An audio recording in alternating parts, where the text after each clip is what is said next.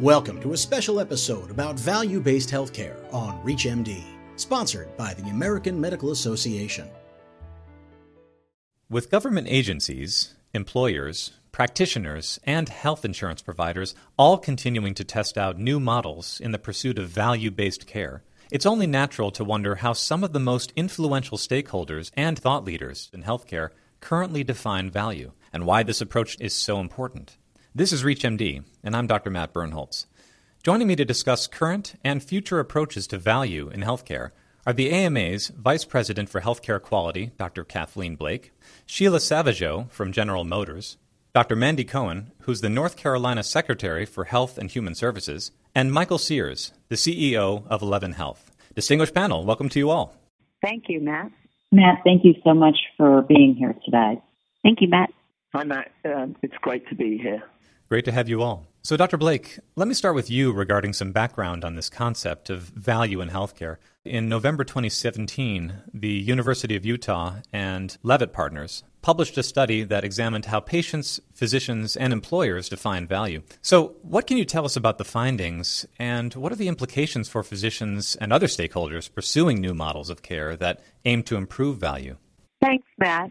The University of Utah and Leavitt Partners asked more than 5,000 patients, almost 700 physicians, and more than 500 employers to select from lists of value statements the 5 that were most important to them. And what they found was that there were significant differences in what they valued most. For 62% of patients, quality, meaning efficiency, effectiveness, safety, and results or outcomes, ranked number 1. Cost came in second. For physicians, quality also came in first for 88% of the respondents, with cost, the total amount paid, and the patient experience registering at less than 10%. For employers, the affordability of care to the employer and the employee was followed closely by access to high-quality providers, all of these garnering more than 50% of the vote. So what this said to us was that if we're to successfully transition to value-based care, we have to really understand and strive to achieve value for everyone.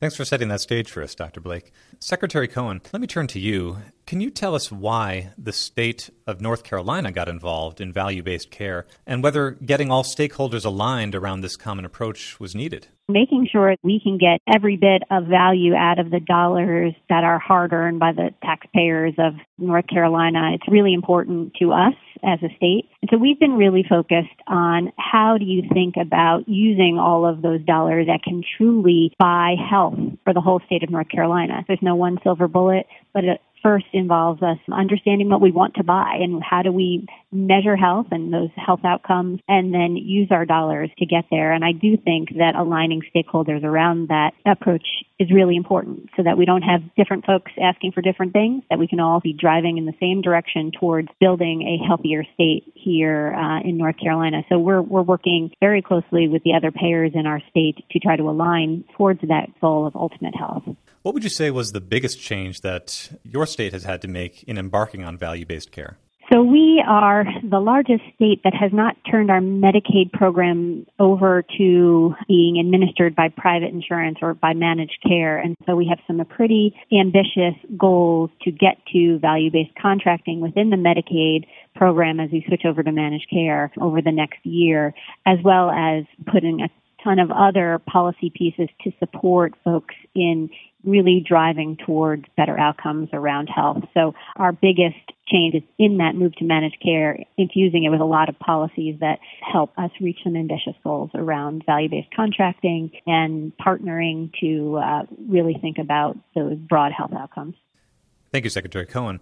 Now, Ms. Savageaux, how does General Motors define success in its value-based care and payment arrangements? At GM, we define value as improvement in the member experience. That is first and foremost what's on our priority list. Increased engagement, better quality outcomes for the patient, and improved efficiencies in the health system. We believe that once the quality improves, that we will see efficiencies come out of the system. How difficult is it from your vantage point to measure this member experience? We use a variety of national benchmarks, CG-CAPS or OAS-CAP, National Quality Forum standards, and we compare it to quality metrics that are very specific to the GM population. The most difficult to measure is the member experience to determine a tangible outcome. And it has to be very, very different to get people to enter the system and the experience that they have once they're within the system. For the quality metrics, it's not difficult to track quantifiable results to national standards or benchmarks. However, what we find is the physicians in the health systems are in a very difficult position as they're asked to track measures from a variety of sources, and the complexity can be quite significant. Thank you, Ms. Savageau. Mr. Sears, from your perspective as CEO of 11Health and as a patient, what benefits do you expect to see, or maybe that you're already seeing, by engaging in value-based care? For me, value-based care is really about outcomes. Some of the challenges around the move to value-based care is that outcomes are quite personal, and often outcomes from the provider perspective are different to the patient perspective.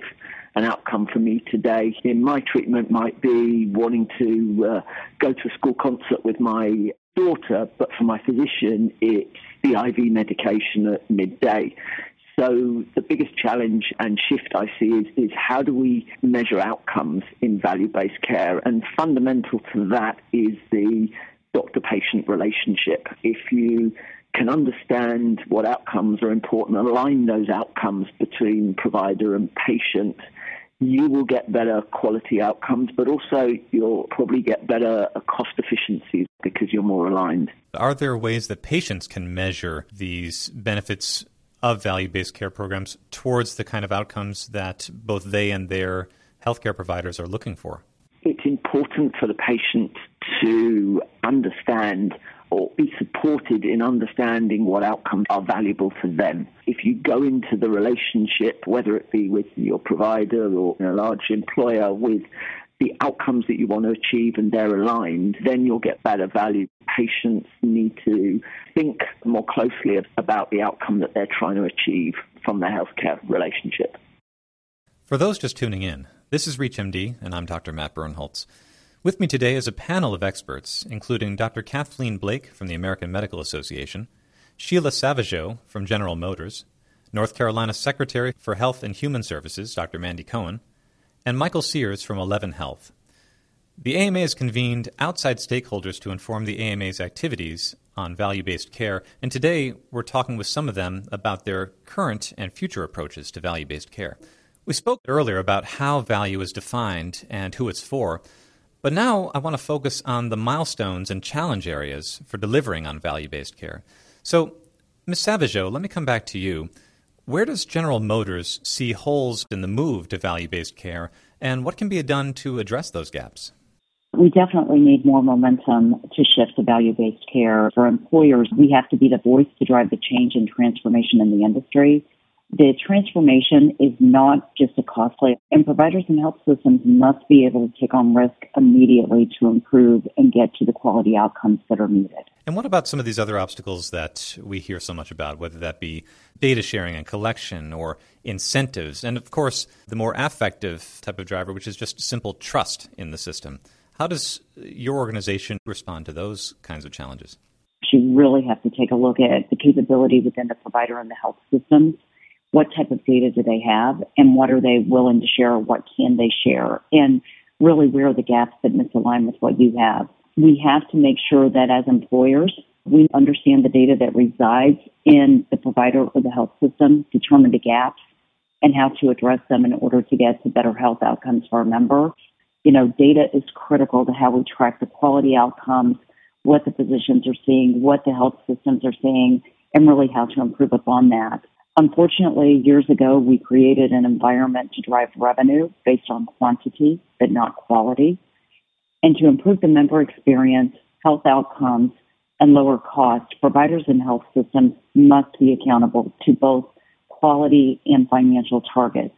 And then when it comes to trust, and I think that we have experienced this definitely in the last couple of years, Trust is created when mutual parties have common goals and objectives. I think what everyone needs to know is that not all provider or health systems are the same when it comes to value-based care. You need to do your research to ensure that the provider or health system has a mission to deliver value-based care and take on a certain level of risk. Thanks, Ms. Savageau and Mr. Sears. It all comes back down to the patients. From your vantage point, what are the biggest challenges faced in the value-based care arena, and are they different from what Sheila just outlined? I think we have some commonality there. Our providers, but also our patients, brave enough to engage in a different way. I think it's harder for providers to change what is a deeply inherent system around fee-for-service and quantity aspect. I think one of the other challenges is around engagement. How can patients better engage with providers? How do they get better access? How do they share their data in a meaningful way? I think we inevitably talk around the challenges of big data, but often it's about how do we share relevant data so we can get better outcomes? And then how do we empower patients to better engage?